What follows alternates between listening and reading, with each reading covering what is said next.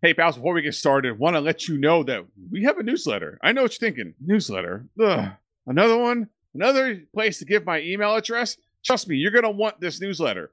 For those of you that have been listening to the show for a long time, you know that I used to do a companion show called This Week in Vice when we were doing Miami Vice. This newsletter is essentially that for our movies. So in there is notes about the movie, links to other things to check out, some other articles that talk more about the movie that we had for that podcast episode. It's good use of your time.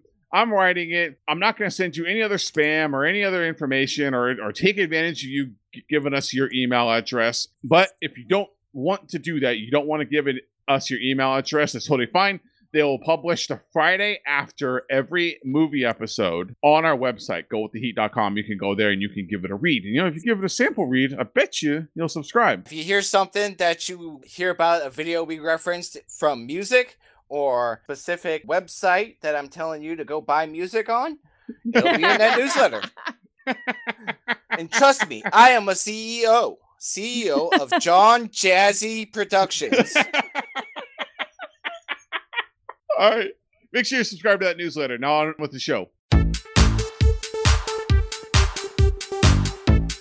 Hello and welcome to Go With The Heat. I'm Dominic. And I'm John. I'm Melissa. And this is your cultural guide to punch, chop, and kick your way through the greatest era of action movie. That is 1975 to 1995. And I don't know if you classify this movie as it exists in the era. But I don't know if you can punch, chop, or kick about this movie being in one of the best ones. I think it fits with a lot of the movies that we watch, but I think it's more representative of that genre of B-movie, I will say. Yeah, and that's for sure. In our discussion about this movie, I'm going to get to what movie it is in a second. I love this movie, but I love it for its B-movie quality. So there's a definite difference between Alien Nation and Tango and Cash, which are fun movies, fun action movies, big explosions and fight scenes, and a bunch of good side actors that are in it. Those are fun for those reasons. This movie is fun because it's so cheesy and corny and just barely off that it makes it fun. It's really funny, and you don't have to pay attention either. No, I'm just kidding. Yes, it's very easy to follow. Yeah, exactly. You don't have to be like all into the details. Who needs that? I mean, I think that might be the same guy twice, but I'm not sure. Let's just see. The movie that we are taking a look at this week is Tiger Claws. It originally premiered on July 16th, 1992, which is kind of funny because they also listed as a movie that came out in 1991. I don't know where that comes from. I think it has to do with that they released it in a limited run theater, like 3-theater chain, and then months later released it on VHS and Laserdisc.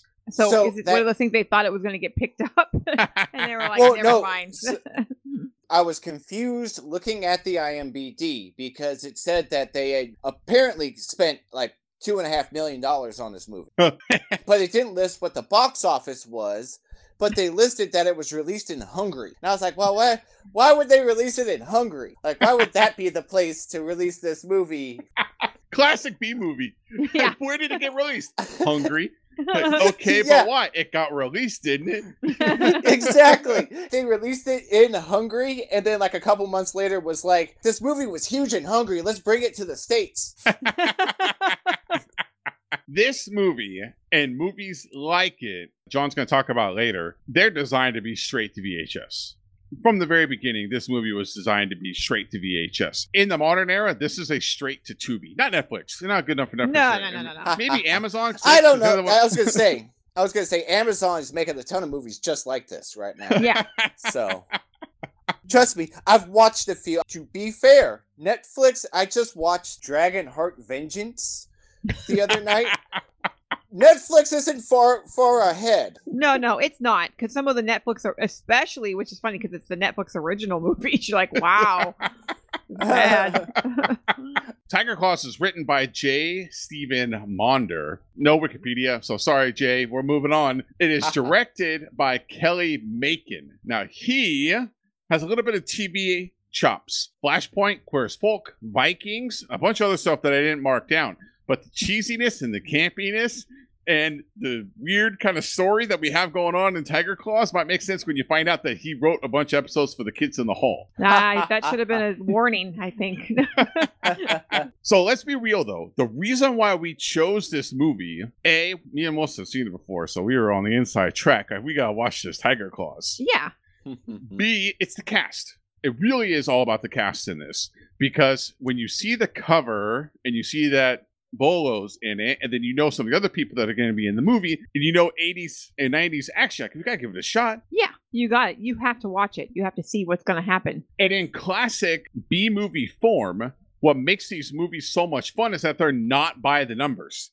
There's always some twist to it. But the twist is awful. It doesn't make any sense. But it makes it fun because there's just like weird quirk in the storyline, like, you know, being able to scratch someone with your tiger claws. Yes. Today. Before we get into this rundown, we got to talk about the cast, because if you watch these kinds of movies, you know who these people are. Now, they may not be the most glamorous people, but you know who they are. You may not want to know who they are, but you do. John? Jumping into this, the first obvious guest star I have to talk about is Cynthia Rothrock. She plays Linda Master. She is a badass. She's known as the Queen of Martial Arts, and she made a ton of these B movies. I think the pinnacle of them is China O'Brien. That's kind of the movie that, if you want to see Cynthia Rothrock, that's the one you go watch first. This is according to her IMDb, okay? So this is her bio from her IMDb. It says that she is a world champion in martial arts forms and weapons, that she was the world champion from 1981 to 85 in martial arts forms and weapons. I don't know if that's one category, several categories. She only wanted to do it for 5 years, and then she was going to retire. And so she retired undefeated with over 100 wins. Damn. She holds 5 black belts with the rank of 8th Dan Grandmaster. That's more than Steven Seagal, JCVD. None of you guys got anything on Cynthia. And she started doing movies in Hong Kong before returning to the States. And she is the first woman to grace the cover of Karate Illustrated. Nice. Yep, in 1983. So yeah, she is a true badass. Something for you guys is that apparently she was the star of No Retreat, No Surrender 2. Oh, really? Yep. Something we might have to pull out. A movie I want to watch is called Sci-Fighters with Don Wilson, where Don Wilson has to go and fight in a virtual reality to save his son, and she's in that. So I want to check that out. Seen it.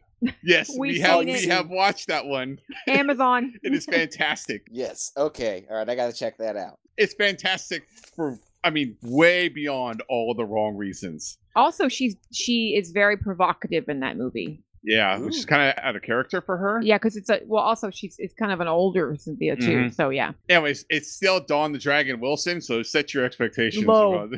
about Sorry, Dawn. Not really though. You're not a good actor. No mangoes though. It is No devoid mangoes, okay. of mangoes. And also emotion. Okay, so the next obvious guest star we got to talk about is Bolo Young, who plays Chong. And I'm not even sure if he's fully aware he's in the movie. He seems like he's having a pretty good time on set. Like, I don't know if he knows that they're filming sometimes. But we'll talk about that later. He thought he was there to paint sets. He didn't know he was even in it. So he's a bodybuilder, martial artist, and JCVD's mortal enemy. Yes. He's been training in martial arts since the age of 10. He met Bruce Lee while filming a Winston cigarettes commercial. So, Damn. of all things. Yeah, Age no. 10? Well, At did age he 10 he was in a cigarette commercial? I know. He developed fast. So, no. He actually took the name Bolo because after the commercial, him and Bruce hit it off, and he invited him to play a character named Bolo in Enter the Dragon. That was like his first real big role, and then they became good friends, and he started making movies. A lot of these type of movies. For Film One, Jalil Murphy's company that we're going to talk about next. The last thing about Bolo is he still looks really good. He still looks like he could kick my ass. And he's 74. Damn, he's older than I thought he was. 74. Yeah, and he will destroy you. gorilla just rip your arms right out of their sockets. He is. I am without a doubt. He is the scariest 5'6" person in the entire planet. He is yoked too, by the way. I mean, I he's know. got huge muscles. We got to talk about the character Tark Richards, played by Jalil Murhi. He's a producer, director, and writer. He was born in Brazil to Lebanese parents, but moved to Canada to expand his parents' jewelry business. He then, using the money from that jewelry business, basically started his own production company. He was such a fan of movies and martial arts that he decided that, hey, I'm just going to run with it. I'm just going to start making movies. Starts a production company called Film One. And he ends up making a bunch of movies featuring Cynthia Rothrock, a bunch of movies featuring our friend Billy Blanks. Mm-hmm. One on that list that I absolutely have to watch is TC 2000. Y'all at home, look that one up. Bolo was another one who he did a bunch of movies with. He just ran with it, man. You gotta love it. If you want to become an action star and you can afford it, and you start your own production company, why not cast yourself as the star? Exactly. You see, on his Wikipedia page, someone fills it in. I was feeling it's him. Not based that on any facts. I'm just saying that I have suspicions. He's listed as the Beirut Steven Seagal. So later in breakdown, when I was watching the movie, I actually wrote down that he reminds me of the Lebanese version of Christopher Maloney with a ponytail. Yeah, with a ponytail. Not quite Seagal, but SVU level. I have a different comparison that I'm going to say that makes more sense because he started a production company. He's living the dream, making a bunch of shitty movies, but living the dream, making it happen, which means that he's the Beirut Tommy Wiseau. Yes, exactly. Yes. But we don't know That where makes a Tommy's ton from, more. so he may be from Beirut too. He definitely is not from America. The only way I can finish guest stars is, well, one, by telling you personally invested $2.5 million in the movie, which is amazing. But that by also telling you that nobody else of real consequences in the movie. There's a couple guys who went on to be stunt guys. Nick Dibley, the guy who plays Psycho Rapist. This was his only acting credit with an actual character name. So, and it was Psycho Rapist. That was the character's name. Fern Figueroa plays Linda's partner at the beginning, and he is in nothing that you've ever heard of after this. So, and the only other person in this movie that actually went on to do other things is David Stevenson, but we'll talk about him in... Perfect. I cannot wait for music. I've had some sneak peeks at music. I cannot wait to talk about music. Well, let's dig into Tiger Claws before we get too far into looking at what the music is. Can't wait, though. Let's go give a rundown on this movie. Okay, guys, listen. Before we get started with our rundown, I want to throw out some spoilers. So warning to anyone listening, the spoiler, to look this movie up on Amazon, it's really clear who survives in this movie. Based off of Tiger Claws 1, 2, and 3. Yes. Not only that, but when I was reading about it, and when I was first looking it up, I saw the character Psycho Rapist. And so when I first saw the beginning of this movie, I thought, oh, good, movie's over. Because it ends in the first 30 seconds, she catches the Psycho Rapist. And so it's like, oh, man, that was a solid 5 minutes. Also, just observation of New York in the 90s. Doesn't New York in the 90s look like it's older than New York in the 80s? Yeah, I don't think this was New York in the 90s. I know they did have funding issues that delayed filming from a few scenes. So I think there's a jump in time from one part of the movie to the filming of the rest of the movie. But I don't know if you can... Did it actually delay the acting too? Is that why We're still waiting. Because the acting never came through, so I'm waiting. I'm wondering when that was going to happen. Other thing, you notice how I'm not talking about the story here. Other thing that happened in the opening, there's this great third of a second moment where a cab almost hits a Suburban, and the Suburban's like careening out of control through it. And that was not part of the filming. No. That was not like a closed set. That was just like New York traffic. That And that's- Suburban was just going to crash. That's one of the things I love about this movie too, is that they're clearly filming, and sometimes when no one else knows that they're filming, because that later on we're at a karate tournament, and I think they really went down to a karate tournament and filmed it and just didn't tell anyone. So what you're saying is they pulled a Bowfinger. Oh my God. This movie's a Bowfinger. It's real It's life a bow Bowfinger. It's a real life Bowfinger. The first scene of the movie, the opening scene, is this guy clumsily following Linda. None of it matters because you're never going to see him again. And all that matters is she makes an arrest and blah, blah, blah. And we get to see her kick someone in the face. None of this means anything for the whole rest of the movie. All it does is set that Linda's a badass. Yeah. Right? That's all that it does. The part of the scene that really made me laugh was that the cop that is her partner that's supposed to be following her so that when the rapist attacks, they are there to help her. He gets distracted because he's catcalling a woman on the street. Yeah, what a pervert. It's so obvious that he's following her, and then he can't even do that right. And it's like, I understand why they didn't even give his character a name at this point. He's just Linda's partner.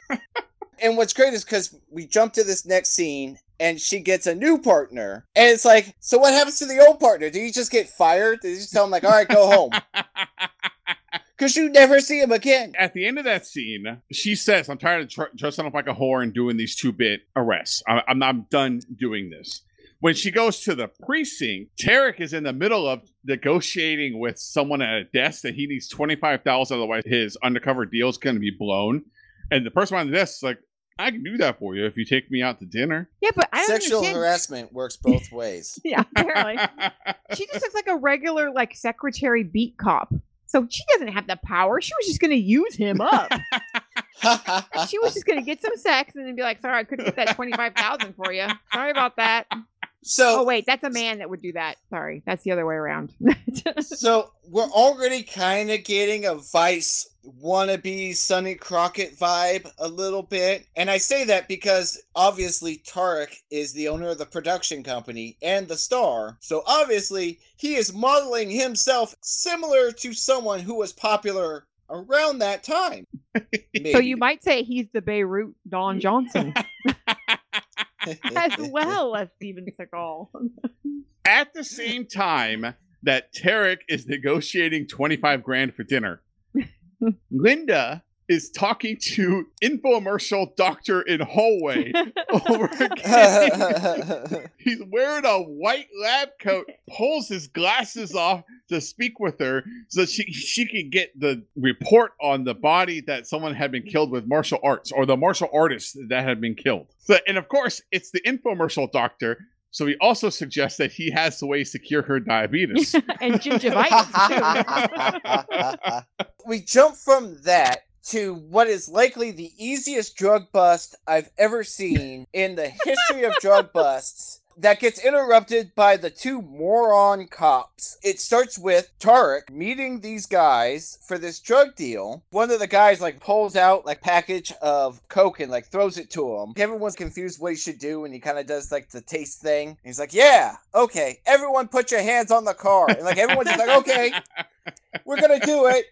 The other cops come pulling up. Instead of assisting Tarek, they try to just take it over. Drug dealer takes off running with the drugs. Sorry, one of the henchmen from the drug dealers takes off with the drugs. Tarek gives chase, catches him on a bridge, whoops his ass to be able to take the drugs. Meanwhile, Tweedledee and Tweedledum shoot and kill two other guys, but the drug dealer escapes. But Tarek, see, here's the deal. Tarek, fucking great shot. He's a great shot. And unfortunate for this drug dealer, there also happened to be 2 tons worth of C4 at this point. Someone just had some barrels of gasoline they were no. storing there. Okay? The barrels had nothing to do with the car exploding. He's such a good shot that the bullet went through the driver and blew the car up. Are you saying he's not? He made this movie. He can do whatever he wants. But apparently, despite the drug dealer's hair, Tarek still did wrong. Well, I mean, have you seen his hair? So yeah, he's done wrong. A lot of wrong. Now that we know we're dealing with a super cop, let's talk about Billy Pickles, guys. Billy Pickles. This is He never had stood a chance with his pickles. He just this is didn't. my favorite scene in the movie. Billy Pickles is my favorite karate character of all times because he's doing this bit talking about how you never back down, you never give up, and you fight to the end. And then he immediately gets upset and says, "I don't like it. There's plants taller than me." I told you to never shoot me from my bad side. With that hairdo, every side is bad, okay? Can we talk? Curly mullet wig he had on. Can we talk about what he's doing to try and look tough? He is standing on broken glass and stomping on it, and then apparently he was going to cut a watermelon in half without cutting the woman in half, I think. Yep, that's what he did. He Or cut it right is in he half. supposed to cut the woman in half too? They see the filming is so bad on this. It's so grainy and the color We is so were off. like, It kind of looks like he was going to cut a jackfruit in half, which would actually be good job. and that would be I a would be feat. impressed if you did Yeah, that. Because Then that he was cuts over, he runs the watermelon, like, Oh my God. oh. So Was you what- just, you're yeah. just a Ninja Gallagher. that was a very Uh-huh. pale watermelon based off what we saw. Yes. I thought it was a squash. So Yes. I was like, he's gonna cut a spaghetti squash on this lady. It was not. It was a watermelon. But Bill Pickle is the ultimate predator, which is something that he says, who is still pretty and doesn't let anyone push him around. These are real words Came that out of- Bill Pickle said. That's Mr. Pickle to you, okay? Put some respect on it. He is Mr. William Pickle. He does not let anyone push him Mr. around. William Pickle. Willie Pickle. Well, he's not that tough because immediately off camera after the commercial, poor Billy Pickles gets murdered by the finger of death. He got fingered. That was it. He was done for. Someone fingered his pickles. Zoom in on the TV and cut to the news discussing the murder of Mr. Pickle. We go over to the precinct, and the detective on the death dealer case, when you get the claw, this is the detective When you that's get the on, finger, that is on this they one. call it the death deal. The fingers of death. The chief is not happy about that the press knows that it's now the death dealer and it's a serial killer, because on the news, that detective is like, it's a serial killer. We call him the death dealer. And he's like, I don't know how it got out. I saw you on the video. I saw you. You got out because you said it. But don't worry. She's on the case. Linda's coming in and she's got the behind the scenes because she is a martial artist. She has trained her entire life since she was 15. Mhm. In To do Lancaster, Pennsylvania. Since she was To 15. do this. Yeah, she was 15 to do this. So she has some 'Cause- inside knowledge on it. Because she just kind of felt like it. She just needed something to do. She was so bored. She needed to get her Bored. energy out. Dad, I don't feel like doing hamster style anymore. Okay. We made that joke yesterday, me and him. We're like, okay, son. Linda comes in, demonstrates her karate skills on the detective by punching him in the dick. But why did she punch him in the dick and then also the knee? That was just a cheap shot. She was like, in here, here, and here. Never clawed up their dick or their knee. But she has a hunch this martial artist that was killed by martial arts. And she needs a martial artist expert to partner with to solve the martial artist Too murder. bad that Mr. William Pickles is dead because he would have been who she would go to. Mr. Pickles, he would have been the expert, right? Like he was the next one on the list to be the expert, but he's dead now. So the chief says, listen, I know this greaseball who you should work with who's currently suspended. So we need to go convince him Yeah, to work with you. So we're going to go out to Sonny Crockett's boat. And don't you insult Sonny like that. Yes! No! He's Sonny frickin' Crockett! He drives a car that they gave to him from the police impound and lives on a yacht that was also given to him by the police impound. He's Sonny frickin' Crockett. He even woos her the same way that Sonny wooed Gina. But he smells like the Hudson Bay, okay? Don Johnson was in Miami. At least he had some good water to be off of. Insight into the world of the actor that plays Tarek, because he produced this movie, right? Mm-hmm. So that means that this is on the level of what he considered himself to be. He gave himself the Don Johnson treatment for his character. Yeah. Also, he's a badass at karate, and he's the ultimate super cop, right? Mm-hmm. So he just took this where what he thinks of himself in all these cases. And then when you read the reviews of the movies he's been in, they all say the same thing, which is everyone was great except that guy. Yeah, why? That must have hurt. He sold all his jewelry for this. That's what's... So luckily, by 100% chance, Linda shows Tarek the photos of the murders. Tarek immediately recognizes the style as Tiger Claw, and he trained in it. As we find out later, he trained with someone in China for Tiger Claw, who knows the person teaching Tiger Claw locally. I mean, just what are the odds that they run into this suspended cop who was trained by who's training the local Tiger Claws in this Tiger Claw system? What are the odds? That's quite a coincidence. Almost unbelievable. It's at this point in the movie that I start to question what Tiger Claw actually means, because they start talking about Tiger Claw ruined my life and took my kids and killed my grandfather. My wife left me. Is me. Tiger Claw heroin? Like, what are we talking about? So he agrees he's going to do it, but he's not a cop. He's only an advisor because he's still technically suspended, so he can't do anything. He just has to let Linda. She's in charge. Mm-hmm. It's her case. She's the one that found the link, so it's her thing. Tarek is just an advisor. Now we go over to a real karate dojo where a man is giving a demonstration to his crew. I don't think that's a real karate dojo. I wouldn't call that real. When you go into the dojo, it's just him doing moves and everyone that goes there watching him, which is very much like a Show Enough moment in The Last Dragon, where every time they cut the Show Enough, he's just beating the fuck out of someone else in his crew. He's a very sweaty man also. His kimono is just soaking wet. The leader of this crew is telling his people that it doesn't matter about the moves or the historical significance of the moves, which is what they're questioning about. How about how you look when you do it? If you look cool, that's all that matters. Yeah, in competition, you don't have to worry about the significance. It's just all how you look. That's how you win. And that's how he won. That's what he said. So then, of course, later that night, the death dealer is going to give him the claw. He's out there just picking up all his swords by himself. Doesn't use any of them. What they say, like, they don't have to pick up after themselves? What are they, like, 5? What kind of dojo is that? He gets murdered by the finger of death as well, and I'm starting to wonder if these guys are actual experts. How did the finger of death go through the sword? He has the sword in his hand, he tries to get it, and then you hear, like, the claws of death are going through metal or something.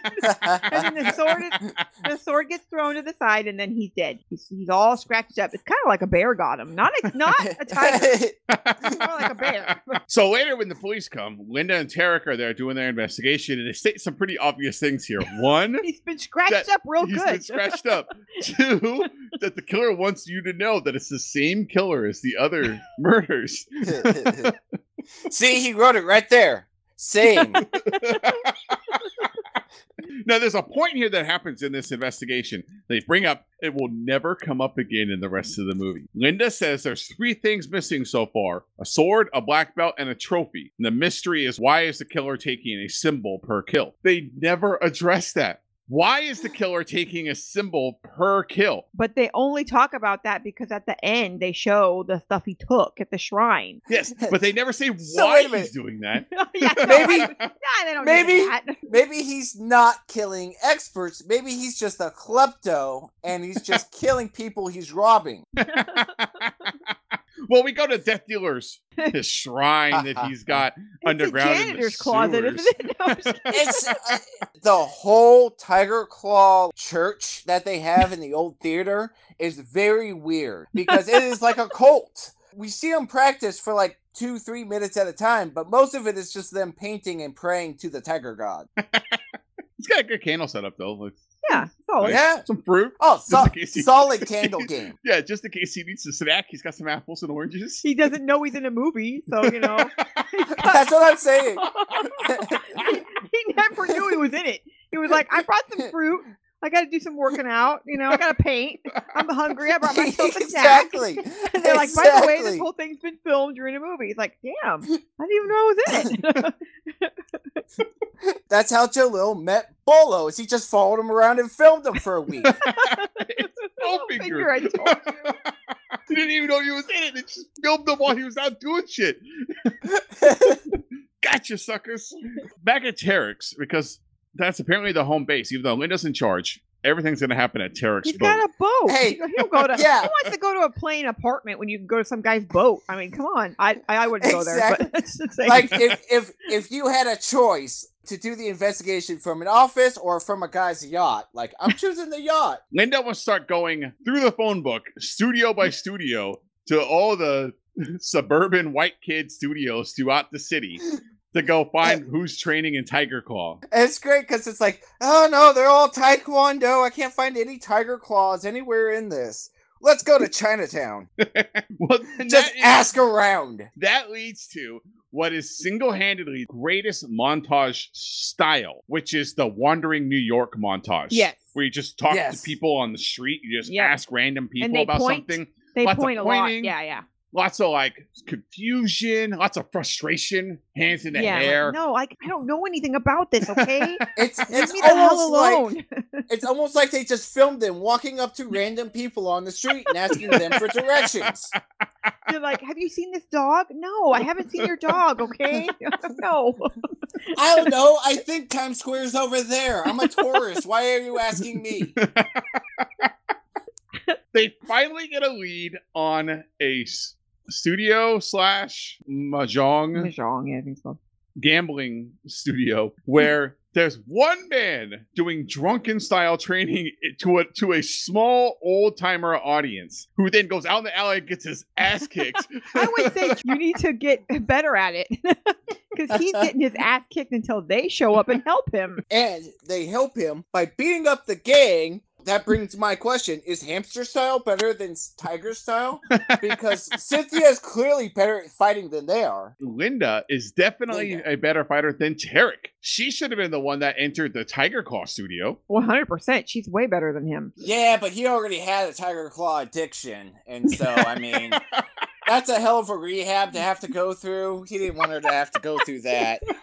Now, luckily for the drunken style guy getting jumped out in the parking lot, that Linda took off her heels and switched to regular tennis And shoes she also, and was wearing her jeggings. I mean, have you ever tried to do karate in real jeans? Those suckers will just rip right open. Her heels, forget it. Also, she's short, but he's also really short. So I would imagine that Jaleel was like, listen, you can't be wearing heels on the set. I'm pretty short. I'm a short man and I may be wearing a wig. So I don't want you to overstep on me.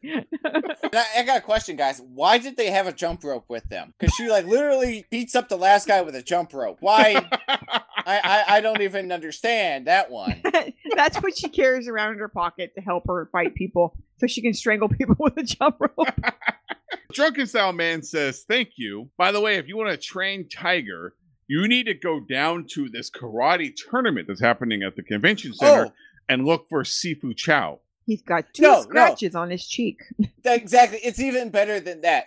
Well, since you helped me, let me explain everything that you guys... You're looking for a guy with scars on two cheeks. This is his name. This is his social security number. And if you hurry, he's waiting on this corner right now. First, he's like, no, I'm not going to talk to you. And then, okay, you guys help me. So here you go.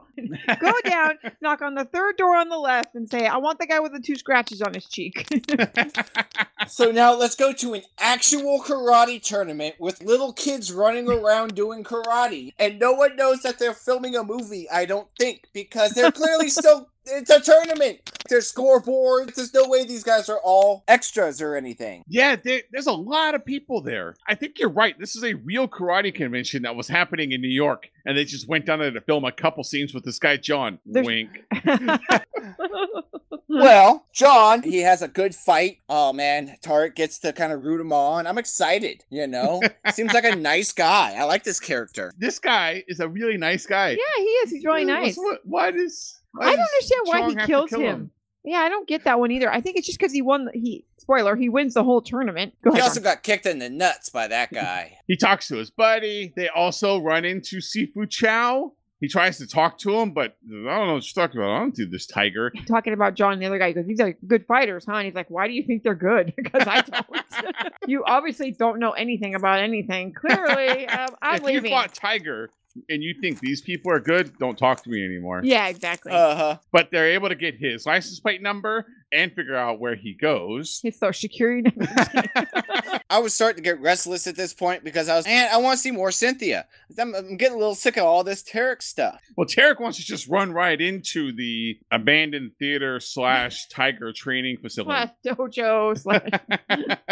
Belinda says, absolutely not. It's my investigation. We're just going to sit here and watch and take pictures of everyone. They're there all day. They sit outside. Everyone comes out at night. Eventually, they get pictures of everyone coming out. But meanwhile, John is getting clawed at the hotel. Sorry, John. You're clawed. I'll teach you to get hotel ice. No, man, no more mustache ride. He just claws him up real easy, too. No, he fights back. He fought back more than the guy with the sword. But then he just hits him in the chest like, eh. And he's like, okay, I'm dead.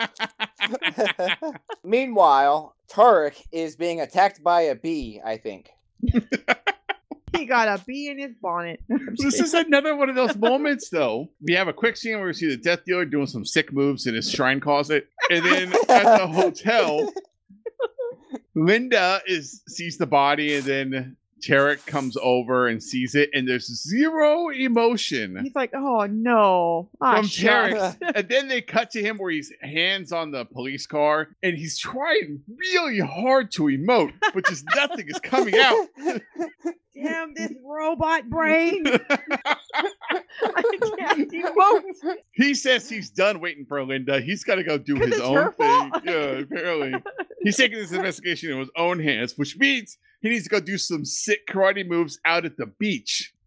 What? Where else do you do karate moves? You can't just do them in the street. Have you guys never seen any of these movies? Yeah, but he's breaking the ultimate rule. He's not doing it on a rooftop. He's doing it actually on the beach. Yeah, rooftops are where those girls dance terribly, so no. I'm telling you, he's being attacked by bees. Beach bees. The thing. Linda shows up and graciously gives him 1 day off to mourn the death of his friend. Gracious as anything, okay? Which Tarek then goes, damn not swimming water. Take down this sign. I want to swim. Why won't you let me swim? Tarek's also a man of action, so he uses his 1 day off to trespass at the Church of the Tiger. Gets attacked, able to defend himself. Sifu Chow comes over and says, stop, what's going on here? It's like, I want to learn how to do Tiger. Like, we don't take newbies. Get out of here, Rook. We're not taking you on. And he says, no, wait. I knew Sifu Ho Chang, who trained me to do Tiger a while back. And then Sifu Chow goes, well, I owe him. I was very sad that he died. I owe him, so I will train you out of respect for him. A coincidence. No, he didn't know he was dead, though. He said like, oh, I used to train with him back in China. He said, well, he's dead now. Tarek said, well, he's dead now. He's like, well, out of respect for my old friend, I will train you, even though I hate your guts. The end of the scene is great because he basically fires the doorman. He like walks away all pissed off, and he even tries to flex on Bolo, who's just there kind of chilling and painting his shit, you know? He's just relaxing and painting. He kind of snickers at him. He thinks the whole thing's hilarious. Has no idea he's being filmed. It's another reason to suggest that Chong or Bolo Young didn't know what was happening. No, he thought he was painting the scenery. Something funny happened. They got it. Yes. He's got like his reading glasses on too, and he's painting. My favorite thing about this whole movie is that they try to make Bolo look like a nerd. They're like, look, he's just a nerd with glasses and his little sweat. He wears like kind of dirty sweats. He's over there. Look at him. He's just a janitor with his little glasses pulled down. He's so dorky. He couldn't be the killer. He's so nerdy. Like, what? Takes off his shirt. Well, there's that moment too, because the guy who they ultimately arrest Mhm. They think he's the killer, Yeah. and he's over there bullying. And Chong is like going along with it, right? He's like, ha ha ha, I'm such a dork. Look at me. But he likes those naked women. We have another Miami Vice moment where Tarek goes in and tells the chief that he's got on the inside of this gang. And Chief's like, what are you talking about? You're not even supposed to be out doing this stuff. Linda covers for him. No, this is what we Tubbs. agreed on. You mean We- Tubbs. Yeah, we think this is a good idea. Yeah, the And chief then- is so bad at acting too. It's so terrible. God. He's bad. He's real bad. He's like yelling. He like yells at the top What? of his lungs and just points Yeah. in directions that are not even near anything. Yeah, what I thought I told you not to do that anymore. Oh God, it was so bad. And so after this encounter, they're tired. They decide they want to have some dinner. He's gonna take Linda out for pasta, and so he ends up cooking pasta for her on his boat. And I'm telling you, it's the same way Sonny boned Gina on Vice. Like he's gonna give her some pasta, give her some wine, No, tell but her he the made- sob story about how Tiger Claw ruined his life. He made the ultimate poor decision, the bad choice. Pasta. Feeding her pasta. He probably even made manicotti. Huge mistake. She's so sleepy now. Oh yeah. And excuse me, but Sonny Crockett would not make you pasta. He would make you a lobster that he freshly caught or something. Alligator. Yeah, Alec. That's No, what happened to Elvis. no, he didn't make no stupid pasta. Then there's also the great conversation, which is I was addicted to Tiger Claw. And that's why my wife left She's me. like, "Oh, that's why your wife left you." What? What the hell is going on? Yes. Were you trying to Tiger Yes. Claw other women? Is that what's going on? It got so bad I sold all of my stuff for more Tiger Claw. He's like, I came to New York to forget. So you can't wait a second here. You came to New York to be an undercover narcotics detective to forget that you knew Tiger Claw? Like what? It makes zero sense. So now Tarek's going to start his actual tiger training. He gets wired up before he goes. That way Linda can listen to all the oh. She's like, I couldn't understand what the hell was going on in there. It was a lot of grunts and I don't know. Your belly was making all kinds of weird noises. And his first practice is ridiculous too, because he comes in, he's like does a show to show like, oh, how bad ass he is at Tiger Claw, and then they practice for like 2 minutes, and then it's all right, next week, guys, I'm gonna really train you. That's it, like 5 minutes. He has to prove his worthiness by defending himself against the entire dojo. But first, he's got to put his hands in some hot wok full of water with rusty chains. Or I don't know what's going on in that hot wok. But Back at Tarek's, he's recovering. He's drinking some tea. He gives some tea to Linda. She says she likes the tea. She doesn't like that tea. I saw her face. She didn't like that Ugh. tea. Vigilantes are roaming the streets looking for the killer. They gotta move fast. Look, this is getting real serious out there. Roaming gangs wearing shoulder pads are out there taking control of the streets. Back at Tiger training, Tarek is practicing. Tonight's gonna be different though. Hold the phone, okay? I am sitting here, and I when we do these podcasts, I normally let the movie run in the background, and so the credits have just started to roll, and there is really also starring Bill Pickles. That is he a his real actual guy? name. He's a real person, I think. Because it is literally, he's listed here, also starring Mo Chow, Bill Pickles, Ho oh my Chow, God, and John Mr. Atkinson. Pickles is real. He's real, guys. Mr. William, I'm looking him up right now. Back at Tiger training, Tarek is practicing. Tonight's going to be different. He's going to have to battle one person. Death Dealer over there looking cute, doing his painting. You know, he's doing all Yep, right. Just laughing and painting away, having a ball. Hey guys, when do you think they learn how to play the drums? Because that seems to be a big part of this tiger religion. That guy is an awesome drummer. He's got so much endurance all night. Doom, doom, doom, doom, doom. Never stops. Oh, yeah. Just keeps going. Just all night. Then they go in the locker room, and Dude and Chong say, hey, we're going out to another tiger club. You want to come with us? He's like, yeah, I want to go to another tiger club. Let's go. Well, it They- turns out it's not an actual tiger club, but there is a lot of pussy there. Also, And tail, too. tail, yes. And that Tarek has his hair down. Oh my God, it's Yes, awful. he looks It's like a PTA awful. mom. It's awful. that makes this scene so great is that Chong is in his sweats. He's in his sweatpants and a sweatshirt. Yes. See, Chong thinks that they just took him to a strip club. He has no idea he's on film. That's why he's so confused during the fighting part, because he's like, what the hell's going?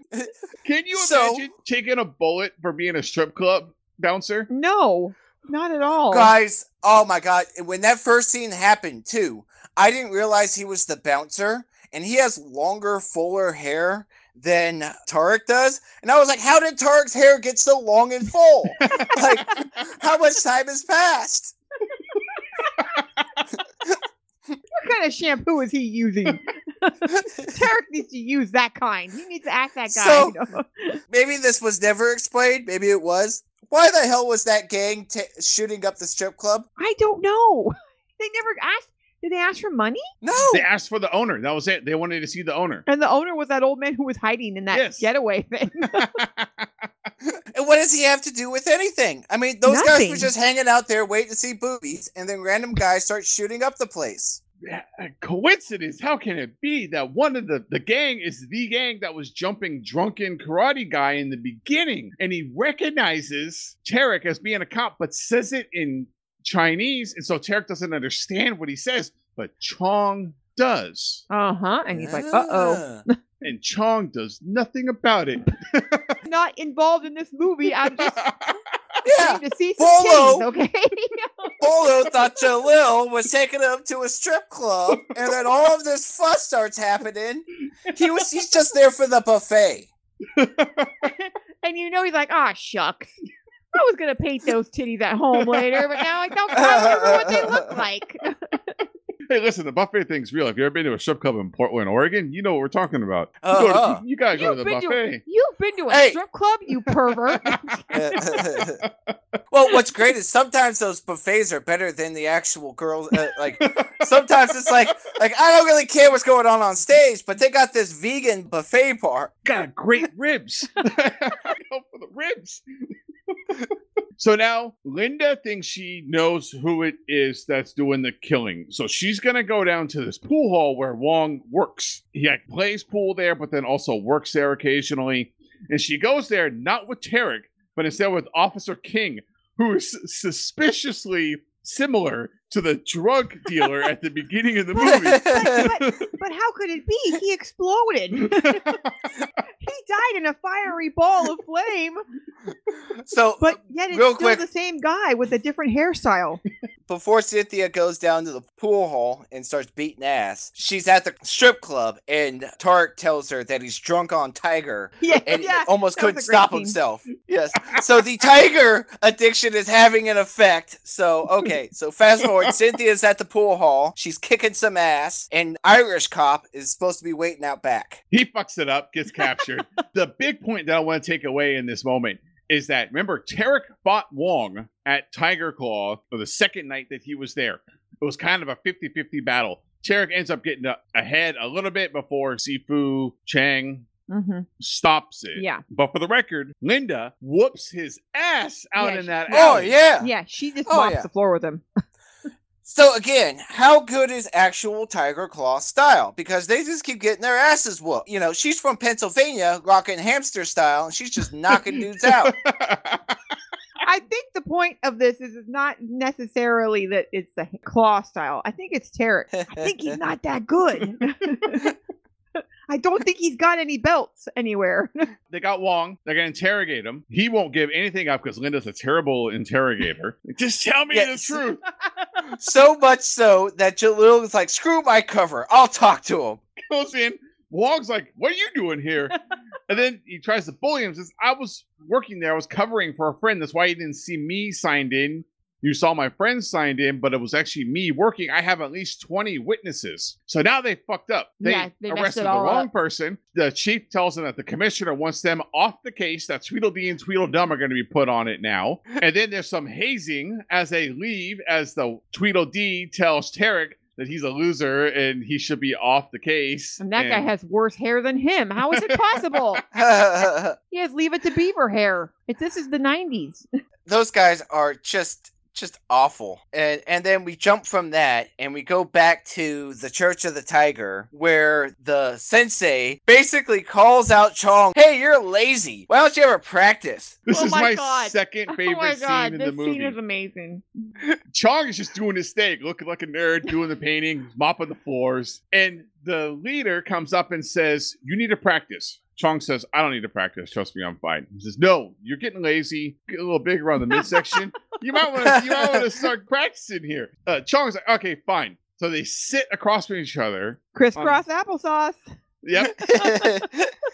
They're doing hand slapping battles while they're sitting down, and it goes too far, okay? Because he claws the leader in the face, and the leader gets him, slaps him back, and then somehow Chong kicks him with his little foot while they're sitting cross-legged, only about 18 inches apart. I say little foot because it's clearly a fake foot. It's like someone's hand in a shoe. Slap him. Polo is actually a Muppet. And that's his Muppet leg kicking him. He goes down, though. When he gets kicked, he goes down like he got hit by a brick or something. Basically goes finger of death on him. He's clearly gonna blow his own cover. This is clearly the end game. Then more students come in, see what happened, that Chong killed their sensei, and they try to attack him. He easily kills all of It's them. a massacre. He fingers again, the whole group, and that's it. Is Tiger Claw actually that good? Because everyone is just terrible at this Tiger Claw stuff. It's also kind of like they're just lining up to be killed, so it's kind of weird. I'm just kidding. They're all like, why are they all like waiting their turns to fight him? Have you ever heard of like a double team? He just murdered your sensei. This is like no Lego Ninjago. They would have taken him. Yeah, so the next scene is they're on the boat, and that's when Linda and Tarek, or Linda discovers that in the translation that his cover was blown to Chong. Mm-hmm. And that's why they arrested the wrong person. I don't get how they got to that, though. She figures out, so for one, I don't know how they got a translation of what dude said in Chinese when Tarek was there, unless Tarek somehow remembered exactly what he said and repeated it, even though he doesn't speak Chinese. I also thought that he blew his cover when, he went into the interrogation room and showed that he was a cop to the guy who's in the club. Wouldn't that be more obvious to them? It means blown his cover all over the place. Only thing that it leads to is that they now know that it's Chong, because Chong was the only one that overheard that, so that must be who the killer is. Maybe he saw him when he pulled his badge out at the strip club after the fight. That might have gave it away. I don't know. Meanwhile, Chong is busy trying to deep fry himself. Oh yeah, he's popping apples and making applesauce. He's praying to the almighty tiger. He's just having a ball. Linda stumbles on the Death Dealer's shrine while Tarek finds the murder scene downstairs. Those three people that also got killed along with the leader. Chong catches Linda at the shrine. They fight. She intentionally destroys his shrine, which is kind of a dick move. I mean, he had to kill Bill Pickles for his stuff, and then the other guy for his stuff. He had all this stuff. Didn't make any sense why he had it, but he had all of it. Why did he have it? They were sacrifices to the tiger god. They sword fight. Linda loses. Chong decides to not kill her, instead throws his sword. This comes up again later in the final scene where he won't fight on an uneven playing field. I think he wouldn't kill her because she was a woman. I think he's just effing around the whole time, because we literally go from there. Chong gets away. The cops see Tarek and think it's him, the two Tweedledee and Tweedledum. They go to try and arrest Tarek, and Chong has sought out Tarek and Linda to finish the fight. He has nothing else going on. Like, he clearly just doesn't give a fuck anymore. Because, he's just... This ending fits perfectly for the movie, because Chong shows up to finish the job. He kicks Tweedledee into the water, who apparently can't swim, and what's best for him is just stay in the water. Yeah. Yes. Tweedledum, goes and hides. He's got her handcuffed or something. Oh, no, him handcuffed. That's right, yeah. Yeah, he's got Tarek in handcuffs. He's busy trying to get Tarek out of the handcuffs. Linda's fighting with Chong. Battle's going, is about even. No one's really getting the upper hand. And then Chong decides to just book it. Why did you come to fight them if you're just gonna run off? I don't know. And then he randomly kills Glasses Cop just for the fuck of it. Like, die! Climbs and then runs up in the warehouse.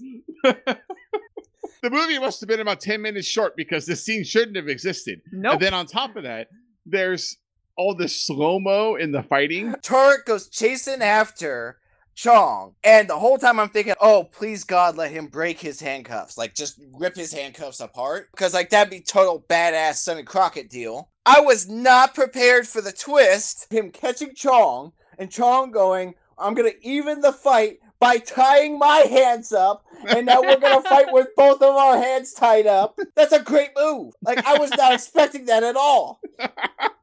Then Chong starts to lose, so he unties his hands. That way he's got the advantage. Then Tarek starts to choke out Chong. Chong is actually the one that rips the handcuffs apart. A little bit more fighting, but Tarek stops himself from killing Chong because Chong's just sleeping like a little baby. He's so tired.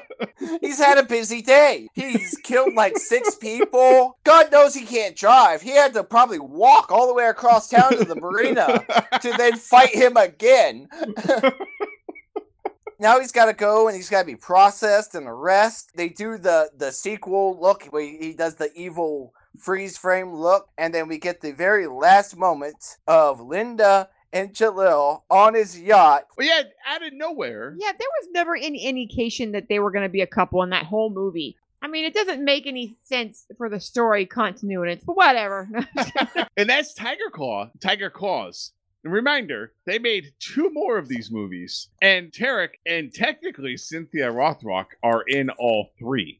Now, there's some controversy around number 3. I mean, I'm not going to spoil it for you guys, but if you want to look up the storyline on that one, it goes off the rails. And I mean off the rails, like spiritually. Yes. Imagine No Retreat, No Surrender, where ghosts become part of the story. Hey, don't spoil number 2. I want to watch that. Yeah. No, number 2 is good. This is number 3. So I want you to imagine that there's ghosts, that one character doesn't survive it. Mm-hmm. And there's a Dallas ending. Yep. And Bolo's not in the 3rd one, for the record. Well, we could go straight into our final thoughts here because I think the final thoughts are going to be short. But I want to get to the music because I've been patiently waiting at the bit. for the music. So let's go talk about the music. All right, John. You sent me some notes. I got to peek at a few people. That's why I'm so excited about this music.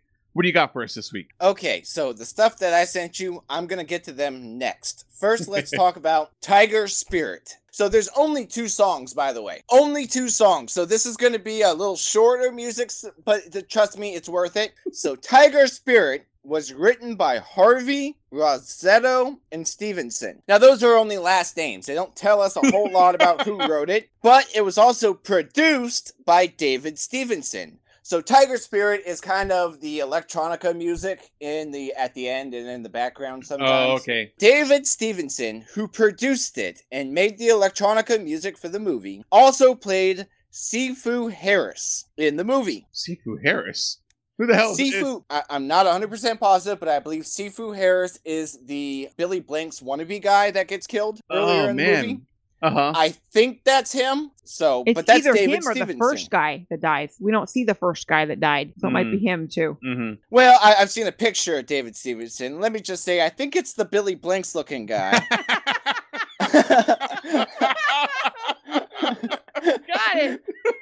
Got it. But he was also in a bunch of other Film One stuff. So he pretty much got his start in the industry from Jalil. And from this movie. He was a big martial arts guy. And he actually ended up doing stunt work for 25 film credit. And some actually pretty big movies like Jason X, Down to Earth, the X-Men movie, the original X-Men movie, Blues Brothers 2000s, Cool Runnings, Patriot Games, and some other movies. So he's actually been in some pretty decent sized movies as a stunt double. He is also a musician and a choreographer. He also wrote a book called Dangerous Days, which he says displays his passion for martial art. So the reason why I say he says is because his LinkedIn is exact same as his IMDb bio, copy and pasted it. That's all he did. So, and his LinkedIn says that he is also in production on a film called Lockdown, which is also a martial arts movie. He is also the CEO of DS Production. He has been the CEO of DS Production since June of 1973, which is 48 years, which took me a minute to realize what he is talking about is he is the CEO of D, as in David, S. Stevenson Production, who was born June of 73. That's basically as long as he's been alive. That's why he's been the CEO. So, but that's LinkedIn for you. That's great. That's a great way to do it. I never thought about that. I've been the CEO of John for 35 years now. I also saw a LinkedIn that said he was the owner of Central Stage Entertainment in South Florida. That said that he's been an owner there since 92, which would have been around the time of this movie. And if that's true, that means he's owned it for 29 years. And based on their website, I think good for him, because it looks like a solid company. I couldn't verify that because there's nothing on any of the websites that show that he's the owner. But it's the kind of place where it's like you can have a bar mitzvah there, and they have like professional actors come in as characters, Marvel characters and stuff. Yeah. So it's actually a pretty legit company in South Florida. Yeah, but I couldn't find anything that definitively said he owned it, but except for the LinkedIn. So if he is, good for him, man. Good for you. You're doing good, David. Obviously, his music career did not take off, but hopefully books will do better for him. So, by the way, Dom, I know you like those types of books. Dangerous Days might be right up your alley. I'm listening. Now let's talk about the other band. The other song is Break the Walls Down, which was written by St. James / Taylor. I don't know who those guys are, but it was performed by Attitude. And Attitude is a thrash metal band from Oakland. Oaktown represent. Oh, really? Oakland, California. They were a thrash metal band during the thrash metal era of the Bay, during the Metallica late 80s, early 90s. Obviously, they didn't make it huge, but a bunch of other bands did. Attitude, according to metalarchives.com, circa 2002, which means I would have still been in high school. But according to them, Attitude formerly condemned Attitude, and before that, formed from Attitude Adjustment. We have Attitude, which is bassist Rick Strahl, guitarist Ron Shipes and Chris Scaparo, and Andy Airborne Anderson on vocal, with Eric Bretsch on drum. Now, Attitude Adjustment, the former band that Attitude was made out of, one of the founders of that band, Chris Contes, instead of joining Attitude, become a former founding member of the band Machine Head. Oh, he would be really? their Machine Head's original drummer on their first album. Attitude Adjustment is actually got this cult following because they're kind of the preview before Machine Head. Now, all of the guys who joined Machine Head are none of the guys who built Attitude, who became 2-Bit Thief from 89 to 95 and released 3 albums. So the people who didn't make it famous became a band called 2-Bit Thief, and they released 3 albums, and that's about all that was said of their music careers. Those albums were Another Sad Story in the Big City, Gangster Rebel Pop in 93, and One More for the Road in 95. Now, I bring that up because literally the entire band of Attitude became 2-Bit Thief. But they all apparently met at the same record store in Walnut Creek, California called the Record Exchange. Wow. Yes. So Rick Strahl from Germany met Anthony Anderson, Airborne Anderson, and all the other guys, and they became a band. Where are they now? So obviously Chris Contes started Machine Head. Eventually he'd leave that band, and apparently eventually Attitude Adjustment would get back together, minus all of the members from Attitude. Andy Airborne Anderson does comedy, or at least tried to do comedy. Apparently he had a comedy strip called Recess in about 2010, but it got canceled, so I haven't been able to find anything else since then. Chris Scaparo, he's a family man in Oakland, but Rick Strahl is a computer whiz, I guess a former Microsoft guru. I guess he was always kind of a computer whiz, but I guess he went on to do a bunch of stuff, make a bunch of stuff for Microsoft, and now he's some kind of tech guy. He's a verified on Twitter. He's got like 18,000 followers and has some tech coding blog nowadays. And nowhere in his bio does it mention anything about attitude or attitude adjustment. I've seen a couple things where he talks about being in a band back in the day, but absolutely nothing mentioning attitude or having a song in a movie. So, by the way, Break the Walls Down did not make any of those 3 albums by 2-Bit Thief. Not a single one. In fact, I don't even think it made any of the Attitude albums. There you go. We have a Walnut Creek sighting, which is, you guys lived there at one point. We have a Bay Area band reference, a Machine Head reference, and then we have a tech guy who's into all that same tech stuff that you are. I did do some reading up on that guy, and I'm following him now on Twitter. Like, he's a tech guy. For you out there, if you're looking for someone who does like IIS.NET backend systems that builds Vue.js and React front end development for those backend systems, he's your guy. He knows what he's talking about. You know, it's a little legacy stuff. You would have gotten into it's all Windows Server stuff that's based back in like the mid 90s. That's what clearly when he learned. So he still builds stuff on top of Windows Server. I'd like to see him, you know, do a little Linux stuff. Get into the Linux side, but it's cool. You do your thing. Hey, now that you follow him, send him that video of Attitude playing. It's literally the only video that exists left on the internet. Send it to him. I want to see how he reacts to it. I don't think he knows that anyone has any of that left. I wonder what. By the way, if you are out there and you are in my music, I will find that video. Like, trust me, if you have that embarrassing video and you're in my music, I will find you. I wonder what he's going to do when I message him. Like, listen, we did a podcast episode about Tiger Claws and we learned about you. What do you have to say for yourself? All right, let's go give our final thoughts on this one. All right, John, I want you to go first on your final thoughts on this. That way, the 2 people who have seen it already will go after you for coming into it being the newbie. What are your final thoughts on Tiger Claws? I was expecting Bolo and Cynthia to be the duo to fit with our theme. I wasn't expecting Jalil and Cynthia to be our partners, but I'm not disappointed. I think I almost enjoyed it more because of that. I enjoyed the fact that Bolo felt like he didn't even know he was on film.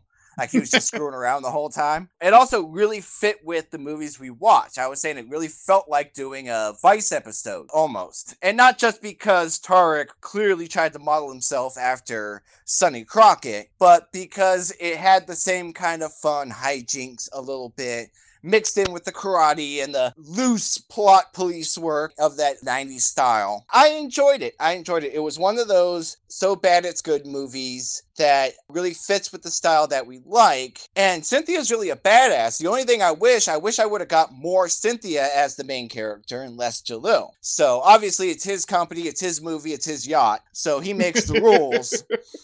I would have liked to see a little bit more heavier on her. Other than that, I enjoyed it. Even with the music only being 2 songs, I felt like it was more fun than when it's music that is bands that we've heard of that I have to do a lot. I never want to talk about Peter Gabriel again. So I will gladly talk About Andy Airborne Anderson and his comic strip Recess. So I enjoyed it. Now, is it going to be my favorite movie of this season? Probably not. But it's definitely not going to be my least favorite. I know that. Tough and deadly. Glowing review. Like, the acting is not great, but it is not the worst acting that we've had on this podcast. Joey Harden. Yes. All I was thinking about was screw you, Deadly Bet. Melissa, what are your final thoughts? I like this movie. It's fun. It's so fun. Also, he's annoying, but no, just kidding. I really like her.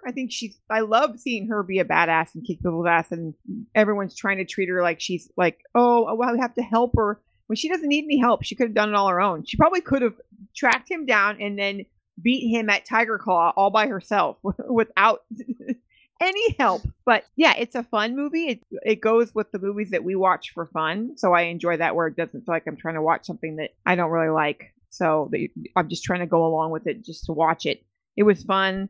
It's got a lot of silliness, and that's what was lacking last week was the silliness. So this filled in for it. And bad hair. Lots of bad hair. Lots and lots of bad Oh yeah, hair. that strip club bouncer, man, he had that flow. Like that was incredible. I agree with both of you. This is a fun movie, and this is what's missing from current, like the by the numbers action movies. Because what makes it different is when it's not by the numbers, that you add in these little tweaks that make it so that it's unique. Tiger Claws as a style is unique, and it, no matter how goofy it is, right, it adds this new layer other than just, I'm Scott Adkins and I can kick you.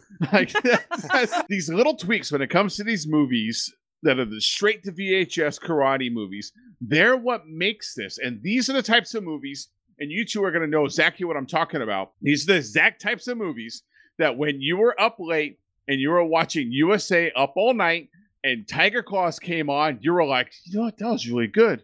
I gotta go down and go find the VHS of this one. Exactly. This wasn't no Bikini Car Wash 9. Say, then after that comes on Bikini Car Wash number 7. Yes. It's good enough that I'm like, I want to watch the second one. Knowing that all three of them are going to be in it again. Like, I want to watch this second one. It takes place in San Francisco. Let's do it. But it's fun. It's goofy. It's campy. Rips off a whole bunch of other things for the story. This is what makes these campy B movies fun.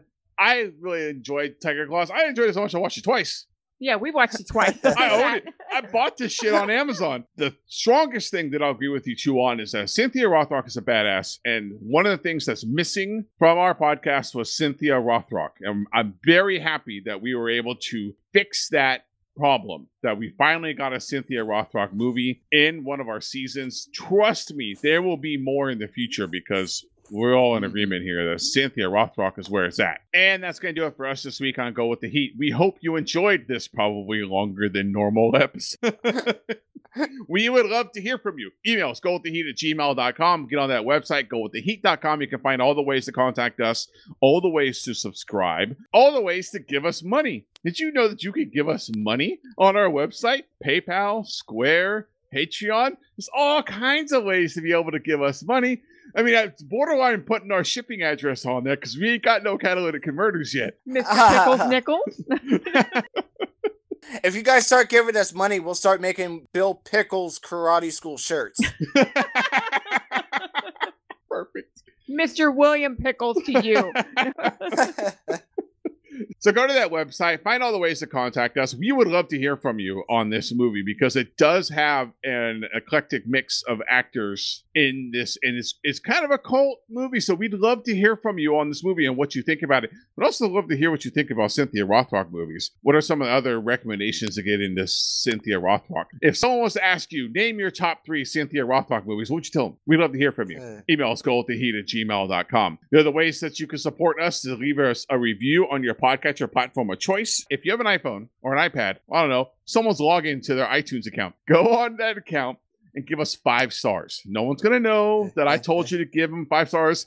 Your sister's not going to know that it was you that logged in and gave us 5 stars either. Trust me, you'll be able to get in and just give us 5 stars. Then in the review, break down would Hamster Style or Tiger Claw Style win in the ultimate showdown. Break it all down. In fact, extra points if you work in Chota Boy, okay? or include your favorite Condemned Attitude song. Leave us a review on your podcatcher platform of choice. We would love to see those. That always helps us. It helps people find the show. That's going to do it for us this week. We hope you enjoyed this episode, and we'll see y'all next time. Bye, pal.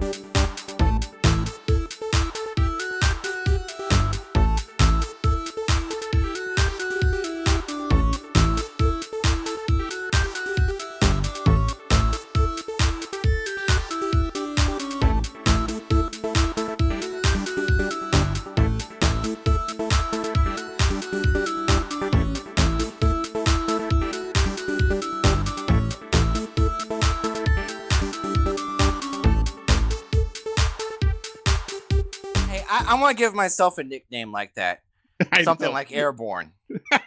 John Jazzy Corvo.